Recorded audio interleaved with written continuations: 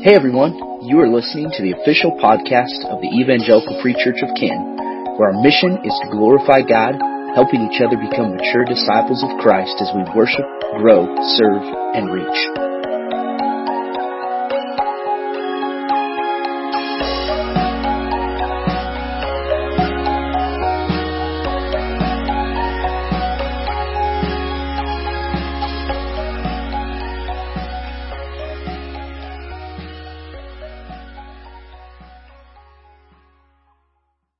Hey everyone, welcome back to another episode of the Sunday Schooled podcast, where we take Sunday sermon and we use the weekly sermon curriculum and unpack the sermon a little bit more, talk about it in a little more detail. If you have not yet listened to this week's message, go back to the episode right before this, listen to that, or go to the YouTube channel, Canton, Evangelical Free Church of Canton, on YouTube, and watch the message, and then come back to this, as you're just going to gain a better understanding of what we've already talked about, and it will expand further your understanding of this text. We're going to be in Mark chapter 10 and 11, primarily in Mark chapter 11, and unpacking this on this Palm Sunday message, and the first of two messages focused on Jesus as the servant king. Now, specifically this message entitled Welcoming the Servant King, as Jesus triumphantly enters into Jerusalem. And so as we begin this discussion, kind of the opening question to think about or to begin processing is, when you think of an earthly king, what attributes come to mind? Ooh, a guy with a long neck. Saul, I'm stealing that from you. You have to explain it further, because some people are going, what in the world? I don't think I have to. I Are think you they talking should just go back a couple podcasts and listen. Read your Bible, and you'll find out who this long-necked guy is, starting 1 Samuel. It's true. It does describe him as having a long distance between his head and his shoulders. I mean, it's true. And it seemed to be something that stood out, that was part of his appearance, that made people go, oh, he's a king. He's a kingly man. I don't know more than that. That's not honestly one of the first things I would think of, to be honest, and go, oh, look at that guy, he's got a long neck. He would be a good king. I probably wouldn't have previously, but now I feel... Now it's all you think about. Yeah. Oh my goodness. I think culturally, if we think just secular culture, when people think of a king or a ruler, they think of someone who is unapologetic. Mm-hmm. Like, they have their goal in mind for what can be done and what can happen, and they're going to do it regardless of what happens in order to do it. And we tend to look at that and almost go, man, that person leads well. Or another thing I think about is someone who's been successful outside of being a ruler or a leader.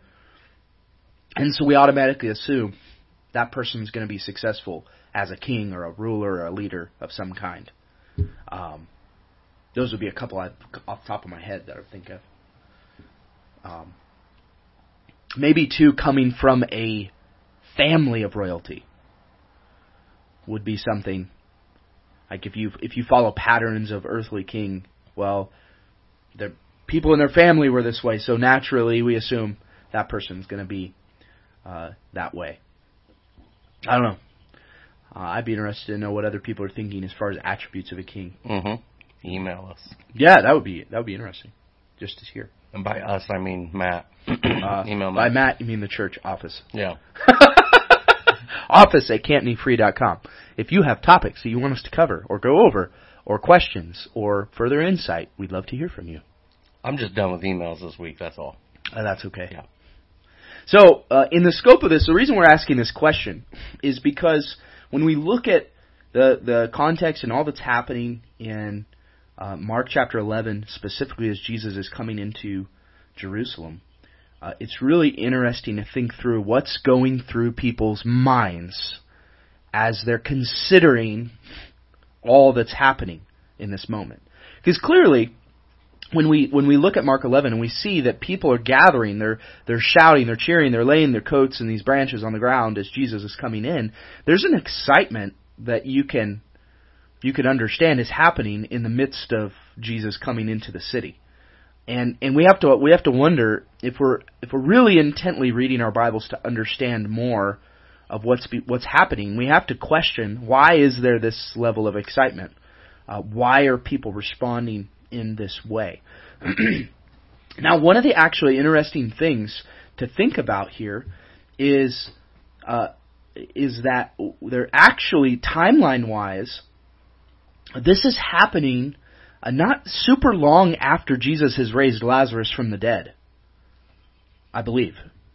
So one of the really interesting things about this is, so this account of Jesus entering into Jerusalem it's actually in all four gospel accounts: Matthew, Mark, Luke, and John. It's in Matthew 21, 1 through 11. It's Mark 11, which we're in this week, Luke 19, 28 through 44, and John 12, 12 through 19. One of the really neat ways, if you want to look at this from a whole perspective, is get on your computer or on your phone and go to each account of this, copy it, and put it in separate Word documents and print them out and read them side by side to get the full scope, because you have different perspectives that are happening as this is all taking place, and different pieces come together in the whole of all that's going on based in each one of the gospel accounts. And so you see little glimpses. Some pieces of that weren't as important to certain gospel writers as other pieces were. So you get the whole scope of this if you read kind of the Gospels merged together to gain the whole picture of what's recorded about this specific event. And one of the things you may not recognize is that this is actually happening after Jesus has raised Lazarus from the dead. And so in that story, Lazarus has died, and Jesus comes, ultimately raises him from the dead, and then there's obviously people who hear about this and are astounded. They're astounded at this. And this was something kind of distinct as part of Jesus' ministry that you don't see happening in other places. You don't see other people walking around healing or raising people from the dead. This is not a common occurrence. And so there's obviously some, you can imagine the conversations taking place as news of this spread across the land. And in fact, in John chapter 12, verse 9, it says, when the large crowd of the Jews learned that Jesus was there, they came not only on account of him, but also to see Lazarus, which makes sense. We've heard that this guy raised from the dead, but is he really alive? Whom he had raised from the dead. So the chief priests made plans to put Lazarus to death as well, because on account of him, many of the Jews were going away and believing in Jesus. So here's all these people that maybe were reluctant to really believe there's anything special about Christ. And now they hear this news of Lazarus being raised from the dead. And what do they want to do? We want to see. We want to not only see Jesus, we want to see this guy that supposedly is raised from the dead. And it apparently stirred up such a crowd and a following that even the religious leaders are looking to put Lazarus to death. Because of all what the ripple effect that this is causing to happen, where people are believing in Jesus as they're witnessing what he's done. And the reason I bring this up is because it's right after this, in John chapter 12, verse 12, where it says, the next day, the large crowd that had come to the feast heard that Jesus was coming to Jerusalem, so they took branches of palm trees and went out to meet him, crying out, Hosanna, blessed is he who comes in the name of the Lord, even the King of Israel. So, in the scope of this, we often wonder, where did this group of people come from? And we have to believe that, according to Scripture, this group was a group of people that had come to Jerusalem for the feast that was about to take place, which is the Feast of Passover. And in the scope of this, there were also people that had just recently heard about what had taken place with Lazarus, had believed in Jesus, in his work and his ministry. But what were they believing about him? That this is really the core of what the challenge was on Sunday. And the overarching kind of main theme of Sunday was this reality that the king that we need is often not the king that we want. And Jesus here is entering as king, and the people are believing that he indeed is the one who's going to save them, but what I argue from the text is that their concept of who he really is skewed just a little bit. Yeah, and just to contrast the icebreaker question of what we think of when we think of an earthly king, the attributes. If you go to Isaiah 53:2, this is the description of Jesus. For he grew up before him like a young plant and like a root out of dry ground. He had no form or majesty that we should look at him, and no beauty that we should desire him. So he just, to Isaiah's explanation here, is he just looked like just a common normal man. So there was no physical attribute to look at Jesus and know that he's this Messiah king that they're looking for. So it's all these other aspects of what Jesus has done that causes them to seek him out as Messiah king. Yeah, it's interesting even to think about previous encounters Jesus had in his ministry up to this point, where even people in his own town were like, wait, isn't this just the carpenter's son? There was nothing in Jesus' life that people would point to and go, yes, he is king material. Except for him raising people from the dead. Right, and that's where we see this drastic shift, yeah. Right?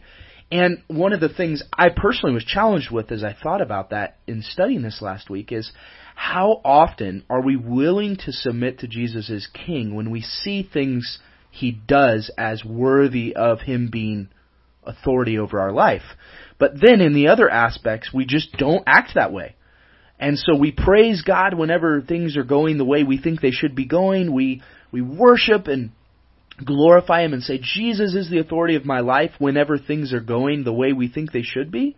But then when things take a turn, as they're about to, as we're in the midst of Holy Week, I have to wonder how many people who cheered Jesus coming in on the road to Jerusalem were also present at the trial of Jesus when the crowd started yelling, crucify him. Like, think about that. And how quickly can we as human beings oscillate from fully devoted to the kingdom of God to completely turning our back on that and almost walking in unbelief or unfaithfulness. Yeah, and if you go into John 14:8 through 11, you see an interaction between Philip and Jesus, and Philip's in disbelief. All of them are, and Philip's just like, because Jesus just gets done telling him that, he's the way and the truth and the life, and no one comes to the Father except through him. And Philip's like, well, just show us the Father, and we'll believe you. And Jesus tells him, he's like, if you've seen me, you've seen the Father. And that's Jesus equating himself. He is God. He is God in flesh. And Philip's like, yeah, that's okay, but if you just show him to us, we'll believe you. And Jesus tells him, he's like, I'm telling you all these things so that, it says, yeah, believe in me that I am in the Father and the Father is in me, or else believe on the account of the works themselves. So he's just, he's saying, if whether or not you believe what I'm saying, believe in me based on what I'm doing. And that's what we find with all these people preparing the road as he's coming in for the triumphal entry. They're believing on the account of works. Has nothing to do with anything that Jesus has said. And over again, he tells them, there's several, especially in John, there's several instances where Jesus says, I'm telling you these things because later you're going to, basically, for lack of, I'm just paraphrasing here, because later you're going to think back and be like, oh, he said this. This is what he was talking about. Yeah. But they just follow him because he's doing all these things. Yeah. And so what we kind of shifting from that, we understand Jesus is entering, that the people are gathering. To give you some background on what's happened just before this, and kind of anticipating what's coming, we see that Jesus really enters here unexpectedly. First off, on a donkey, and I made a parallel on Sunday to Zechariah 9 and the prophecy. And if you're just reading Mark 11, you don't see that reference directly, but if you one of the commentators I read actually suggested, and you, Caden, you might have some more insight on this too, that the reason that the specifics of that are not spoken of is because Mark's written primarily to Gentiles, not to Jews. Whereas like Matthew's gospel mentions the prophecy specifically in contrast to the primary audience it would have been written to in specific. I don't know what your thoughts are on that, or if there's any background as you've studied Mark and looked at some of that. I'm not sure. I know looking at Mark, we commonly attribute Mark as being a transcription from the Apostle Peter, and John Mark is basically acting as the scribe and writing all this down. Whether it took place with Peter standing there and verbatim dictating these things, or if it's just a recollection of Mark of what things that Peter had told him, there's a ton of room for debate. But yeah, it was absolutely something written to the Gentiles, and why he didn't include that specific prophecy, I'm not sure. I know in John, it's like a whole chapter or two before the triumphal entry that Zechariah 9:9 is mentioned.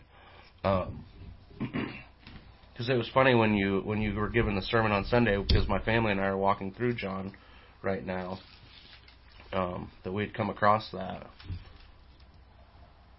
Oh no, it's right in the beginning of the triumphal entry. Sorry, in verse 15 of John 12. As I remember making a note of it. Fear not, daughter of Zion. Behold, your king is coming, sitting on a donkey's colt. Yeah, and even in Matthew's gospel, in Matthew 21, in Matthew 21:4, where Jesus gives the instruction to his disciples to go find this donkey. And that's another thing you might notice in Mark. It actually doesn't mention a donkey. It just says colt. And so if you just read Mark's gospel by itself, you might go, wait, where's the donkey? And I'll say this to people who are listening to this who may be prone to have heard these stories before. If you're speaking with someone who has no knowledge of Scripture, and you speak about this, but they read Mark, they're going to wonder, what in the world are you talking about? So you have to think about these things and not just make assumptions based on what you've been taught. But in Matthew, it does say, you will find a donkey tied and a colt with her, untie them and bring them to me. And then in verse 4 of Matthew 21, it says, this took place to fulfill what was spoken by the prophet, saying, say to the daughter of Zion, behold, your king is coming to you, humble and mounted on a donkey, on a colt, the foal of a beast of burden. Yeah. This kind of furthers my point on my position that Mark was written first, because Matthew seems to expand upon that. Right. And explain it yeah. as, well, Mark left out this information. And it doesn't create any kind of a contradiction or anything like that. Correct. This is just a different perspective from a different writer. If they were all matching equally, then I would have cause for concern. And so there's not, but it definitely seems, that Matthew and Luke are kind of expanding on what took place here. And then you go over to John, and he has, his point of view as well. So there's a lot of dynamics there. And that's why it's super important to read your Bible. I got it in again. Yeah. I got it in again. Yeah. No, it's good. And so within this prophecy, you have to understand that this would have been spoken hundreds of years before Jesus actually came. And I mentioned on Sunday the intertestamental period. You have to understand, a lot of people don't recognize. I actually just had this conversation with a brother in Christ yesterday. When we read our Bible, we tend to read it without any concept of time. Yeah. And the conversation I was having with this brother yesterday over lunch was we don't often think about how long from when God speaks a promise to when it comes to fulfillment. And my comment back was, pause and think about a minute for about how old our country actually is. Mm-hmm. It's not that old. Yeah. It's really young in the scope of history. There's 400 years that go on between Malachi and the birth of Jesus. 400 years where history is still happening, but the nation of Israel as a whole is in oppression. They're in captivity. They're overrun by wicked rulers who desecrate the temple. So many things that we just don't think about because we automatically kind of read our Bibles and go, oh, hey, there's this promise in Zechariah, and then, what do you know, here's Jesus, and we read it as if it happens within a generation. Yeah.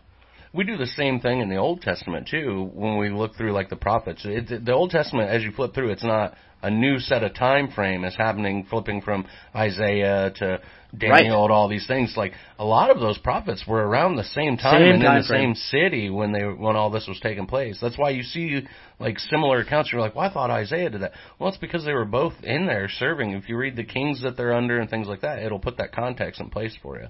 But yeah, there's a lot of history. I don't think people realize that. Or, like, look at with David in the Psalms.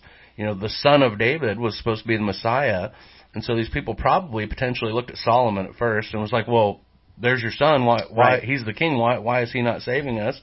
You know, and then look how long from David to Jesus before we get, you know, that turn of events there. Correct. And so in Zechariah, I talked as well on Sunday about the words rejoice and shout and the intent meaning. And that explanation comes from the Moody Handbook of Messianic Prophecy. And I just want to read this excerpt just so you get the context behind this, because I love this description. It says, the term rejoice has the notion of excitement and literally means to twirl. The term shout is used of war cries or loud shouting. Both verbs emphasize the intensity of irrepressible joy that manifests itself not only in leaping, but also in loud proclamation. And just to think about that prophecy being fulfilled, and then the fulfillment of that, the people in Jerusalem right then, they literally were recognizing the more Jesus ministered, the more this is taking place. Their belief was that Jesus indeed is the fulfillment of this prophecy in Zechariah. The problem is, in their minds, this was going to be fulfilled earthly. That Jesus in that time frame is going to step in and take over, overthrow the Roman rule of the time, the Caesars that are in place, the oppression, and really restore the temple worship, to restore all that they looked back on the law and the prophets and went, this is what we've been longing to happen. This is the redemption that we've been longing for, and convinced that is indeed going to take place through Jesus, which ultimately makes sense then why they're literally shouting, save us, as he's coming into the city of Jerusalem. Yeah, and we see Jesus kind of answer that this isn't going to be an earthly thing when he's talking to Pilate. Yes, you're exactly right. John 18:33 through 40 really is the whole area. Where Pontius Pilate's, being super inquisitive of Jesus, and he's like, well, are you the king of the Jews? And Jesus is like, well, you say so, and then he's like, well, kind of explain this thing to me, and Jesus doesn't answer him. He's like, at first, and then he's like, well, my kingdom is not of this world, and just like drops this giant truth bomb on him. And Pilate, depending on which gospel account you were reading, Pilate, his wife had come to him. She'd had a vision about this man. She's like, don't do anything. Like, you need to stay out of this. Of course, he doesn't listen to his wife. That's just a little marriage 101 for you right there. If you listen to your wife, you probably won't get in trouble. So just throwing that out there. So Jesus in that section, go and read that in John. And, I don't feel comfortable just reading it to you. You need to read your own Bible. So that's I'm looking at it. So what's that passage, just to reiterate? That's to be John 18:33 through 40, really. Just read all of John 18. Yeah. That's what I like to tell people. Just read the whole chapter. That's good. That would be, especially this week in Holy Week. Read that. Read that section of Scripture as we approach Good Friday and Resurrection Sunday. Read your Bible, especially about Holy Week. I hit something on the podcast recording. But, that's the thing, that's why we had picked John when we did, because as we picked a chapter a day, and then we started Holy Week. It was actually ended up working out the day before the triumphal entry, so Saturday is when we read that section in John, but I wanted it to work out to where we would read the resurrection on Resurrection Sunday, so. Yeah. There's all kinds of neat little things you can do to line up different events and things with your scripture reading. And so it's just something to think about. If you read Luke backwards through December, by the time Christmas hits, you'll be at the birth. Just throwing that out there. Be pretty cool to read it backwards. So when the people are shouting, Hosanna, Hosanna, blessed is he who comes in the name of the Lord, honestly, there's probably not many people who recognize, and I'll reiterate this, that this is from the Psalms. This is from Psalm 118. This is not just something they're saying randomly. This would have been something most people would have memorized in their study of the law and the prophets and their schooling, and really even taught to sing in anticipation for the fulfillment of God's promise to the nation of Israel. So this was not just random, but would have been, if you can imagine, most likely because it was a psalm, people were not just shouting this, but were singing this.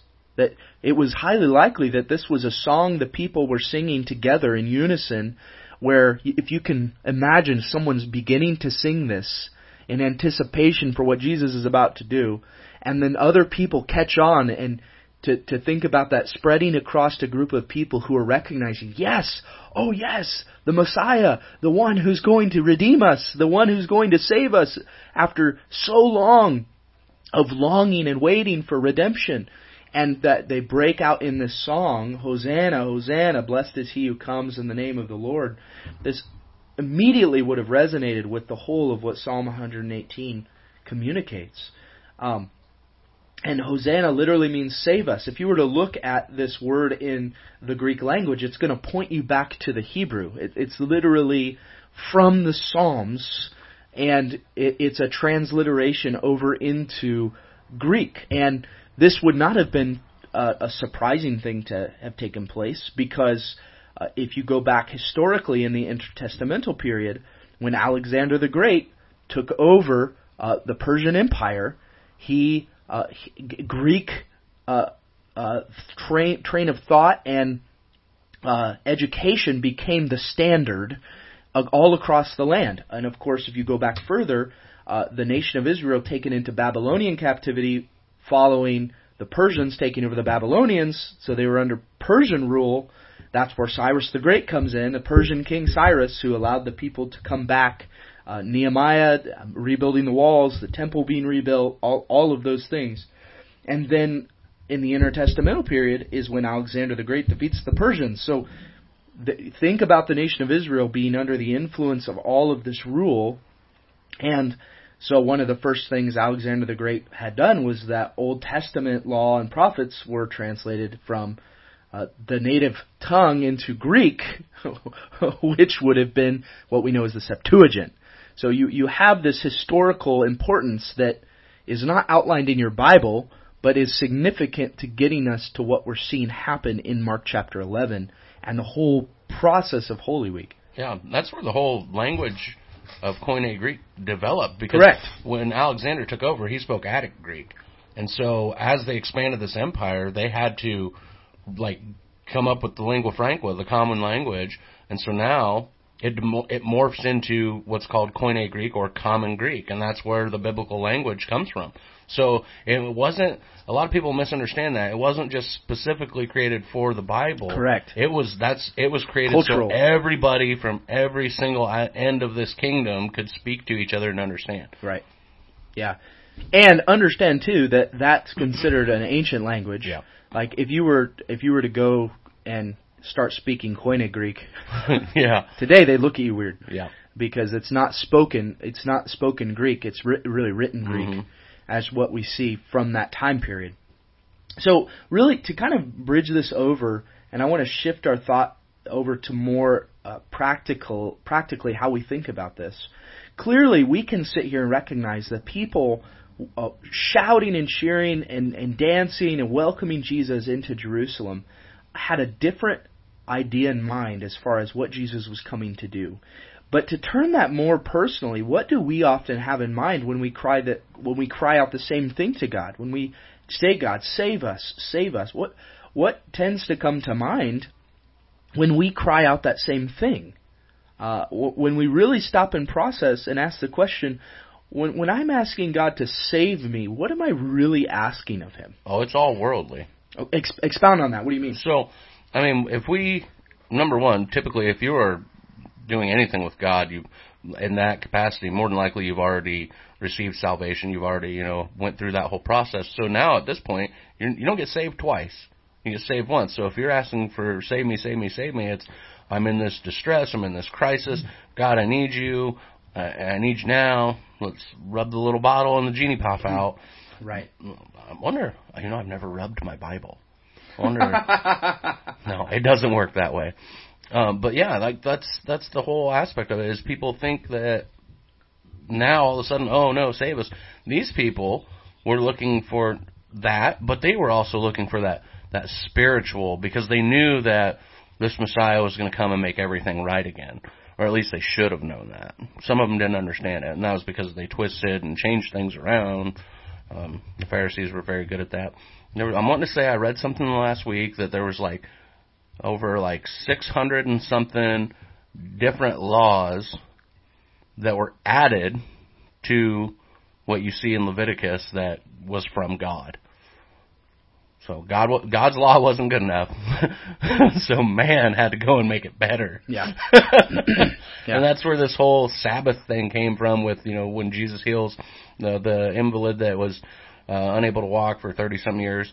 And he gets up and he carries his mat off because Jesus tells him to. And the Pharisees freak out. They're like, why are you working? It's the Sabbath. And he's like, because the guy that healed me told me to do it. Right. They added a bunch. But anyway, I digress. I'm rambling. Yeah, so I think for us to recognize, we fall into the same trap of convincing that when we call out to God and ask for salvation, or we call out to Christ and ask Him to save us, that our tendency is to have an earthly kingdom in mind rather than an eternal one. And the reality is, I guarantee you, and we're going to talk about this more on Sunday's message, Resurrection Sunday, people didn't know what to think after Jesus had died. And we're gonna be looking at the passage in Luke, focusing on the road to Emmaus, and these two guys that literally tell Jesus, because their eyes are shut to who He is, and they're like, we had hoped He would be the one to redeem Israel. And so it becomes clear, people were devastated because they had a earthly kingdom in mind. If they honestly, if Jesus' disciples had listened to Him teach, they would have known ahead of time what was about to happen. Which is the equivalent today of reading your Bible. It is. And they would have known. And the equivalent to that I see in our modern day and time is when Paul tells Timothy, here's what to expect in the last days. That people will be lovers of self, lovers of money, selfish, greedy. And then people today are surprised and they're going, what? Why is this happening? Because it's exactly what Scripture told us is going to happen. In the same way Jesus told His disciples, this is what's going to happen. He actually says that directly in Mark chapter 10. Yep. Where right before they're disputing and arguing about who's going to be the greatest, He says, hey, we're getting ready to go up to Jerusalem. And when we do this, the chief priests, the religious leaders, are going to deliver the Son of Man up to death. But then He'll rise. He literally goes through the whole thing with them. Yeah, and He does this multiple times. Yes. And if you look at it on the timeline stance of Jesus' ministry being 3 years, so imagine He's done this multiple times over this, because what we have recorded doesn't mean that He just said it 2 or 3 times. And during 3 years, there's a huge probability that He repeated a lot of this teaching. So He's probably told them 10, 20, 50 times, I'm going to die, and I'm going to die in this manner, and they still didn't believe it. I mean, when you go as far as Thomas going, well, unless He's right here in front of me, and I can poke Him in the holes, I'm not going to believe it. Right. Yeah. So we really have to consider, and this is the fourth question on the curriculum, what are some faulty expectations we often have when we surrender our lives to Christ? Oh, that it's just going to be fantastically easy, and which, I mean, that's the tricky part of it, because it is. Because you have Jesus to lean on, it is super easy. It's as easy as fixing your eyes on Jesus. Yes. But it's often difficult to put that into practice and to root in and be like, you know what, I know I'm suffering right now, but in the end, this doesn't matter. In the moment, that's hard to do, absolutely. But people think that we're going to have this just perfect life, and we're all going to get rich, and we're never going to struggle, we're never going to be depressed or anything like that. And that's just not true. Jesus tells us, because of me, you are going to suffer. Yeah, in fact, Paul told Timothy that if anyone seeks to live a godly life, he will suffer. It's not a maybe. Yeah. And Paul's often, you look at it through all of his epistles, he's going, please pray for me. Pray for me in my suffering. Because I am suffering. I'm struggling right now. Yeah. This is Paul. This is like one of the greatest apostles known to man that's wrote half of the New Testament, basically. And this guy is struggling. This guy met Jesus. Yeah, on the road to Damascus. And he's still struggling. So it's no different for us. We're going to struggle. But what was Paul's key difference between us? Paul rooted into Jesus all the harder and all the deeper when he was struggling. My grace is sufficient for you, is what Paul recognized that God communicated clearly. And so understanding this, we have to stop and ask, what is the king we really want? And if it's a king that's going to give us all the earthly pleasures of this world, then Jesus is not your king. He's not the authority of your life. I want the king that came out of the ground, that's taken me out of the ground with him and given me unimaginable things. Yeah. Because my imagination can get pretty wild, and if Jesus can give me unimaginable things, I'm game. Yeah, and this is where it intersects with Mark 10, and as Jesus really confronts his disciples and their misunderstanding of his purpose, and even to reveal that the disciples struggled with the same earthly view of what his rule and reign would look like in that time, where they're wondering what status am I going to have with you in eternity? Yeah. And Jesus at the end of that conversation in Mark 10, it's really starting in verse 43. It shall not be so among you, but whoever would be great among you must be your servant. Whoever would be first among you must be slave of all. For even the Son of Man came not to be served, but to serve, and to give his life as a ransom for many. And Jesus modeling this, and we see this humility and this recognition that him as the Redeemer was redeeming people eternally. Not as another king or judge raised up in Israel's history to temporarily bring them out of oppression. And that was the pattern. The pattern was that Israel would profane the name of the Lord. They would, in biblical terms, they would whore after other gods and be unfaithful to the Lord. And they would, as a result, fall into captivity in a disciplinary way for God to say, I'm a jealous God. You're to have no other gods before me. So it's natural for us to assume that the people of Israel were thinking the same thing. Our ruler is going to do just that. Exactly what was done in the past is going to bring us out. We're going to have military conquest and success. We're going to devote ourselves to the Lord and see thriving peace across our land as God intended it to be. And instead, God gives the opportunity for eternal peace and being co-heirs with Jesus in an eternal kingdom, and the promise of a new heaven and new earth that is yet to be, and that we still anticipate, as Romans 8 would say, we groan and long for, waiting for redemption. And we have to come back to this place of the greatest need that we have is an eternal one, not an earthly one.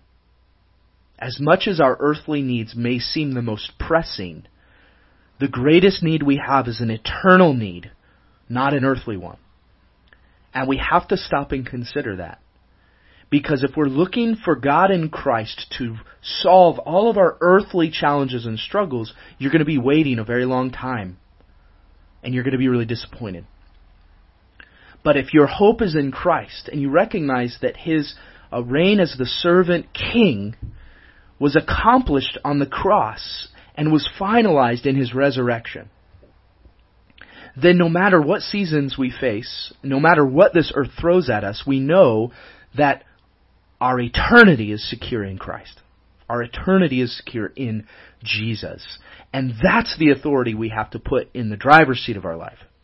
That's the authority we have to more so allow to be, not put in that place. Because You have no ability to put him in that place. He's already accomplished that. To allow him to be the one to rule and reign in your life and to have the authority over who you are and what you do, to fix your eyes on Jesus. So as we think about these things, I still come back to that last question. What are the faulty expectations that you have that you've had when it comes to surrendering your life to Christ? And whether you're listening to this and you've been someone who's been a follower of Jesus for a long time, or you're listening to this and you don't really know if you've made a decision to follow Jesus, you still need to evaluate what your expectations are, and then ask the question, are these expectations biblical or are they selfish? Are they personal? And in your process of navigating that, don't walk that journey alone. This is part of the reason God has given us local church communities. So wherever you're listening to this, we encourage you, plug into a local church body where you can be a part of authentic community, a Bible-teaching authentic community that is encouraging and walking with you on a journey to become more like Jesus, not more like yourself. You need to be reborn. Much to our culture's dismay, who you are is not who God wants you to be. Who you are is broken, sinful, and separated from God. You need redemption. And as Jesus told Nicodemus in John 3, unless you are born again, you will not enter the kingdom of God. A new creation is needed in you in order for you to have that hope and promise of an eternal kingdom. And here's the good news. Jesus has accomplished what is needed to enter into that eternal kingdom. You simply need to receive the gift that's been given to you in Jesus. Receive that in Christ. And if there's any way we can help you walk in that journey, email us. Let us know. Again, email office@cantonyfree.com and let us know if there's questions you have or wrestlings with this. And I really encourage any of you listening, make sure that you set aside time this coming weekend to celebrate with a local church body on Resurrection Sunday. And this is the pinnacle, the most important aspect of what we believe and what has brought us hope. Because if Jesus didn't rise from the grave, we're of all people most to be pitied, as the Apostle Paul would say. So get excited about that and celebrating this. But then I challenge you beyond that, don't allow that to be the only time you celebrate the resurrection of Jesus. Yes. Let that be something we celebrate each day, because it is the very hope of eternity that we've been given. Yeah, something you can try and do real quick with number 4. Write out a list. Take a piece of paper and draw a line down the middle. On the left side, write out a list of what your expectations are. That's good. Then go through and read the Gospels, and on the right side, start writing what you pick out that who Jesus is. And then see how those two things compare. Yeah. Yeah, and then what expectations you should have from what Jesus teaches, both and. Yep. That's a great exercise. That would be a great personal study. If you don't know what to do in your Bibles, go through and read with that intentionality in mind. So, as we look to next week, we're actually going to be at a conference. So we're not going to be able to record at least next week. Potentially the following week we'll record 2. And catch up on that. But those of you listening, we want to let you know we'll be gone next week. So specifically Bobby Thornton. Wanted to let you know that we're going to be gone. And but we'll definitely look forward to getting back and jumping back into Scripture in the weeks ahead. So I'm going to pray for us, and then we're gonna call it a day. Father, thank you for your grace, and thank you for what you've done in Christ for us. We don't deserve it. We can't earn it. Lord, it's a gift, the greatest gift that's been given. And so today, pray that you would help us to evaluate our expectations versus biblically what is true, and give us clarity and focus on how we walk and live in light of this. And as we approach Resurrection Sunday, may you give us an anticipation and a joy as we remind ourselves of what is secured for us in the name of Christ. We pray this all through Him, our Savior. Amen. Amen.